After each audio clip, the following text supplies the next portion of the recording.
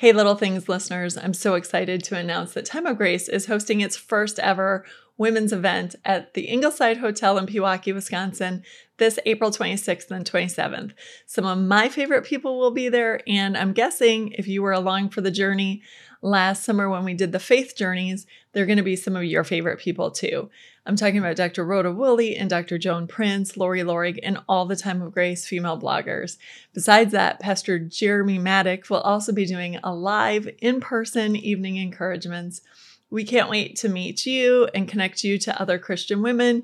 The event is called Unbreakable, Finding Strength to Face the Storms, and we hope to see you there. Find all the information in the episode notes. It will take you to the landing page so that you can register. See you in April.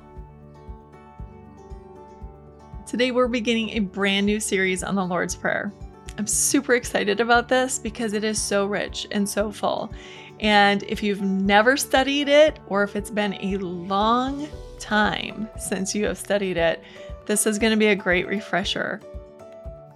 Hey, it's Amber, wife, mother, type A child of God. Here at Little Things, we look at everyday issues from a biblical perspective with one simple goal: to know and love God more. Thanks for listening.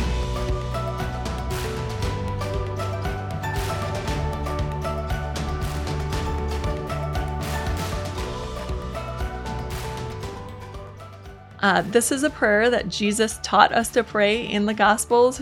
When his disciples said to him, teach us how to pray, this is what he taught. And sometimes we say it without really thinking about it or even knowing what some of these petitions, we call them, we'll get into that, even mean.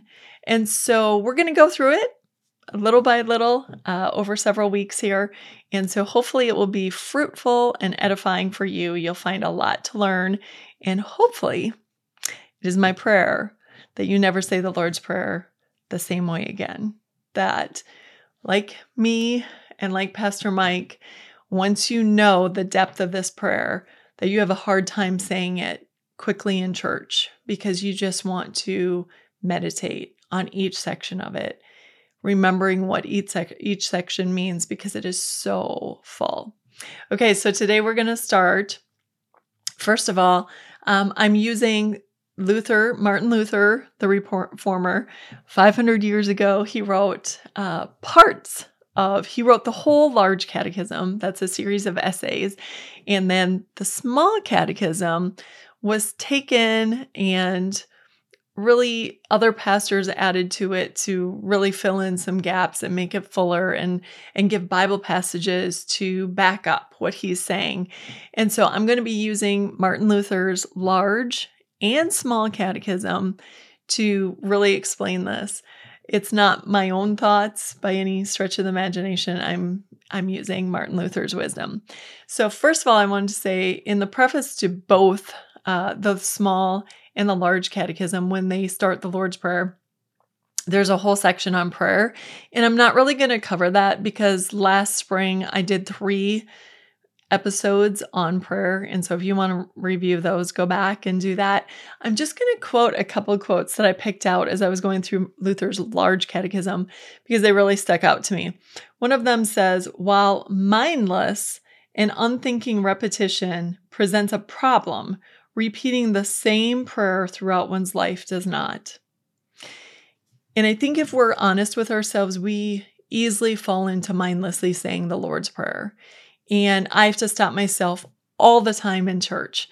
I would rather only say one petition and mean it than rattle it off and not mean any of it. I can say the Lord's Prayer without thinking very easily. But when I stop myself, when I start getting in that just motionless, just mindless, I'm just going through the motions and I'm not thinking about it, I stop and I just concentrate on whatever petition I'm in, whatever part of the prayer that I'm on, and really just go through that instead of just continually, mindlessly saying something that doesn't have any meaning. Another quote from the Large Catechism says, because the prayer Jesus taught us is God's word. It was recorded in the Gospels for us. We know he loves to hear it. True prayer is never offered to earn or merit God's favor, but rather flows from a heart that is justified through faith. It's our communication with God. We have access to God the Father through Christ's sacrifice. Justification, justified through faith, is being found innocent, not guilty. And that's just to say that we don't pray because we want to be special. You said a prayer today, so you're special. You earned God's favor. No, it's about a relationship with God. It's taking time to pray. And this is just one formula. This is not the only prayer that we pray. This is just so rich when you understand its meaning and when you really pray these things. This is a great prayer to pray for many reasons, which we're going to get into. And then just one last quote from the Large Catechism said, "Prayer is the Christian's weapon against the devil's many temptations." And to that, I would say sometimes, even in my own life, there are times that I am struggling with something. And maybe I'm only struggling internally. So it's some thoughts that come in. Maybe I'm being super petty, either with my husband or one of my kids, and I just am ruminating on this, and I'm sort of dishonoring my husband, or maybe making a lot of something that one of my children has said. And just in my mind, I may not even be lashing out at my husband, but in my mind, I'm putting him down. I'm dishonoring him. I'm disrespecting him. And if you, like me, sometimes think, "Oh, I don't want to talk to God about this." Look, He already knows. He knows your mind. He knows your motives. So you might as well talk to Him. This is our weapon against temptation. So it is far, far better to just go in prayer and say to God, "God, I'm struggling with my thoughts here towards Steve. And I'm just asking you, can you put love in my heart again? And can you help me get out of this petty mindset where I'm blaming him for everything and he's just bad, bad, bad. Help me to see the good in him." The point being, and you might think, "Oh, Amber, that's not that big of a deal." Okay. If you're struggling with porn, God already knows. Whatever it is, alcoholism, porn, you're trying to quit smoking, whatever it is, God already knows, okay? So go to Him in prayer and use it as a weapon to fight against Satan. Okay, now we're going to get into the first part of the Lord's Prayer, which is known commonly as the address or the address. And that's just to say, to whom are we praying in this prayer? And it begins, "Our Father who is in heaven." So we're going to break down a little bit what this means, our Father. Now, before we get started, I know that some of you did not have great earthly fathers, and that can be a hiccup here because you don't really want to know God as your father, because if He's anything like your earthly father, you don't want anything to do with Him. You're going to have to separate God, your true father, your spiritual father, from that earthly father. I'm sorry that your earthly father did not do what he was meant to do, and that he sinned against you, and that he didn't fulfill the role that he was given. There are bad earthly mothers. There are bad siblings. There are bad coworkers, relationships in so many areas. But that doesn't negate the fact that God refers to us as His children and to Himself as our Father. And so, as much as you can separate that, think about what you wish your father was. And those things that you wish your father was, that he was your protector, your provider, that he would have helped you, those are the things that your true Heavenly Father really is. So don't get caught up in the term father if you had a poor example of a father on earth. Okay. How do we know that God actually is our Father? Well, He calls Himself that in Scripture. I'm just going to give you 3 brief passages. In 2 Corinthians 6:18, He says, "I will be a father to you, and you shall be my sons and daughters, says the Lord Almighty."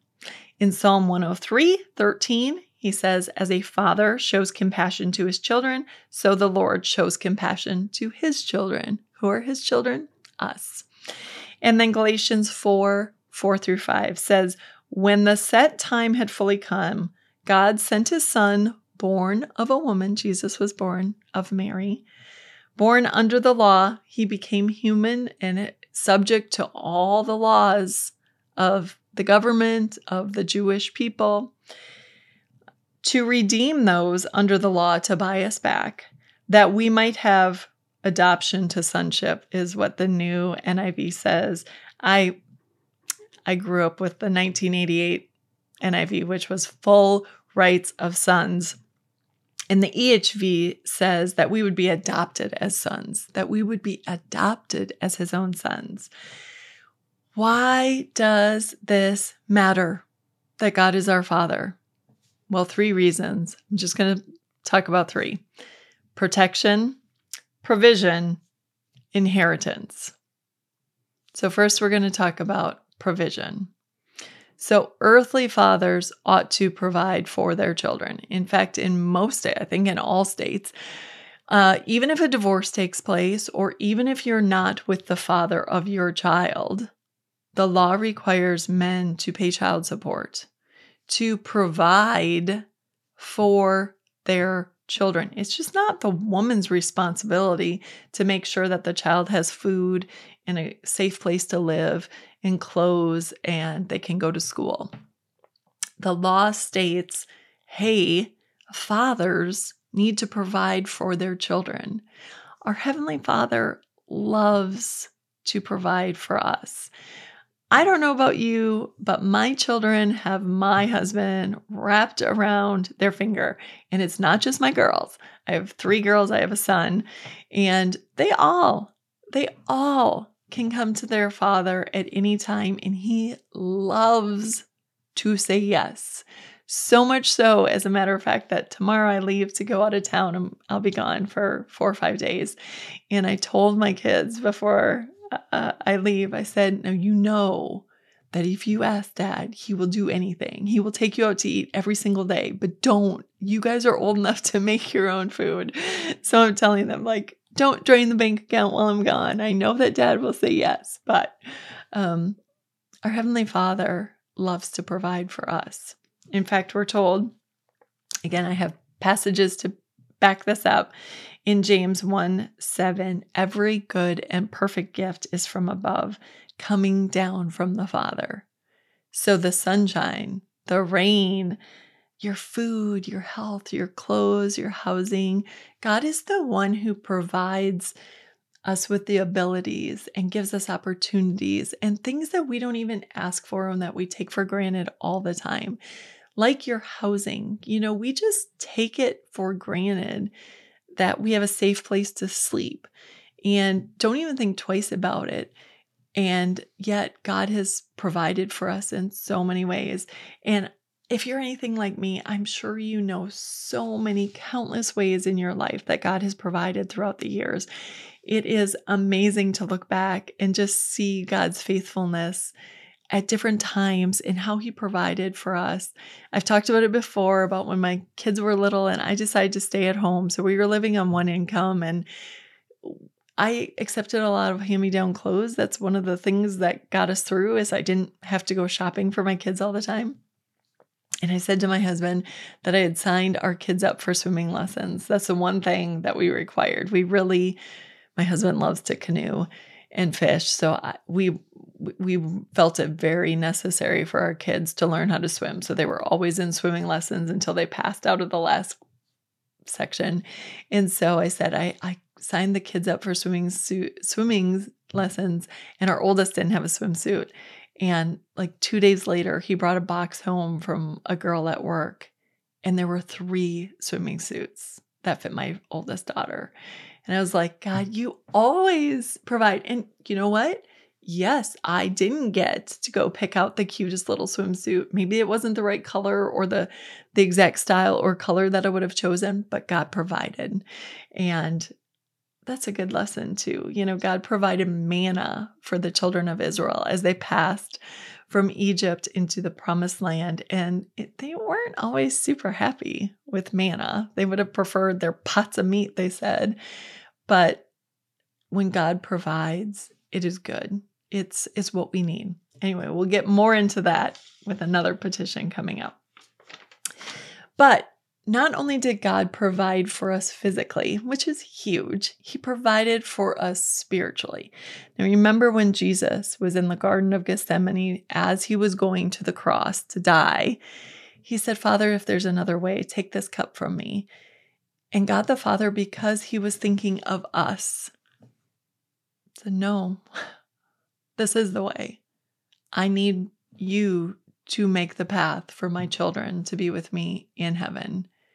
And this is the way that it's going to happen. So God provided our biggest need, which was that we were stuck in sin. We were slaves to Satan and we were slaves to death. And Jesus' death on the cross demolished that. He provided a way for us to get to be with him forever in heaven. So he provides protection. Earthly fathers are supposed to protect their children. And again, I'm sorry if you have had a different experience, but the fact is that earthly fathers are to protect their children. You see this all the time, even when your kids scream, Dad, there's a spider, he comes and gets it. Or if there's any sort of danger, the man steps in front of his child to protect them. All throughout the Old Testament, all throughout the Bible, we see God protecting his people, whether it's from a foreign enemy that's coming towards them, like the Egyptians chasing the Israelites as they leave Israel, or if it's rescuing people from slavery, the book of Judges, God continually sent people who could get them out from underneath the hands of the people who were enslaving them. And even again, he provided a remnant, a small portion of people who would continue the line of the Savior, even when all the others were led astray and, were taken, and God still kept his remnant there. One thing I want to make sure that you know, and we're going to talk about this later, there's many facets to this prayer, but God is not an equal to Satan. A lot of times we say, oh, it's God versus Satan. It's not God versus Satan. Satan was a created being. God created Satan. Satan is not God's equal. He's an angel. And so we don't have to fear Satan. God is far bigger than Satan. In fact, we're told, resist the devil and he will flee from you. We make him out to be bigger in our mind, and we need to stop doing that because God can protect us and he promises to protect us. And again, we're going to get into this later on, but for now, you just need to know God has protected us and will continue to protect us. He especially wants to protect us spiritually. And that is one of the prayers that I pray for my children all the time. Far more than protect them from this, and this. I pray God protect their souls. Keep them from people and things that would steal their faith. That's far more important to me. Also, just quickly before we move on, all those things that you think you're in bondage to, you're not. You do not have to be in bondage to an addiction, whatever the addiction is. And I understand the struggle. I know how hard it can be to cut the ties to something that is holding you, but you don't have to stay there. And I don't care if you're talking about meth or sugar or caffeine or porn or whatever it is, video games, anything. God is bigger, and he can free you from the stronghold that is holding you captive. That's important for you to understand. I was driving today. One of my children, we went to visit somebody in a nursing home, and on the way home, this child said, I don't like that I'm like this. That she does this certain thing. And I said, change it. You don't have to stay that way. If you procrastinate, you don't have to procrastinate. Who said you have to procrastinate? Who said that that's who you are? That's not who you are. And I told her, do you know how many changes I've made in my life over the past year? Change it. Whatever you don't like. If you don't like all the clutter in your house, get rid of it. You can do that. God will give you strength. Don't feel that you are a victim. Don't feel that you can't do things. Of course you can. Pray for strength. Ask God to help you. Even the small, tiny, insignificant things that I did, the sugar, people's, that's not that big of a deal. It was to me. And I'm glad to be free of it. So anything it is in your mind that is keeping you in bondage, God's bigger. He can get you out of there. Okay. And just a few examples in the Bible of protection so that I know that God's word makes it clear. When Jesus was a baby and Herod was going to kill him, God made sure to tell Joseph, and Joseph escaped through the night, so he protected Jesus. In Exodus 14:14, it says, "The Lord will fight for you. You need only be still." Those battles that you think you have to face, not so much. 2 Chronicles 20:17 says much the same thing. It says, "You will not have to fight this battle. Stand firm and see the deliverance the Lord will give you." That's a phenomenal story. I've said it before, and I'll say it again. That's one of my favorite chapters of the Bible. And 2 Kings 6, when Elisha was warning the king that the Arameans were coming, and he kept telling him how they were trying to, come against him. And finally, the Aramean king was like, "Who is telling? We have a traitor in our midst." And they're like, "No, it's Elisha the prophet. He tells the king everything that you're saying." And so the king decided to come against Elisha, and he got up that morning and they were surrounded by enemy forces, and his servants like, "What are we going to do?" And Elisha prayed and asked that the servant's eyes be open. And this is what we're told. The servant saw the hills full of horses and chariots all around Elisha.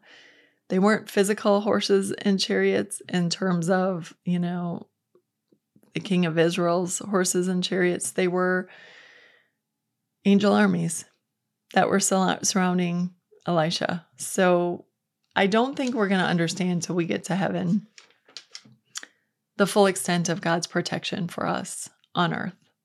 Just thank God for it and be bold and courageous because He sees you. He knows and He'll protect you. Okay, last thing, in inheritance.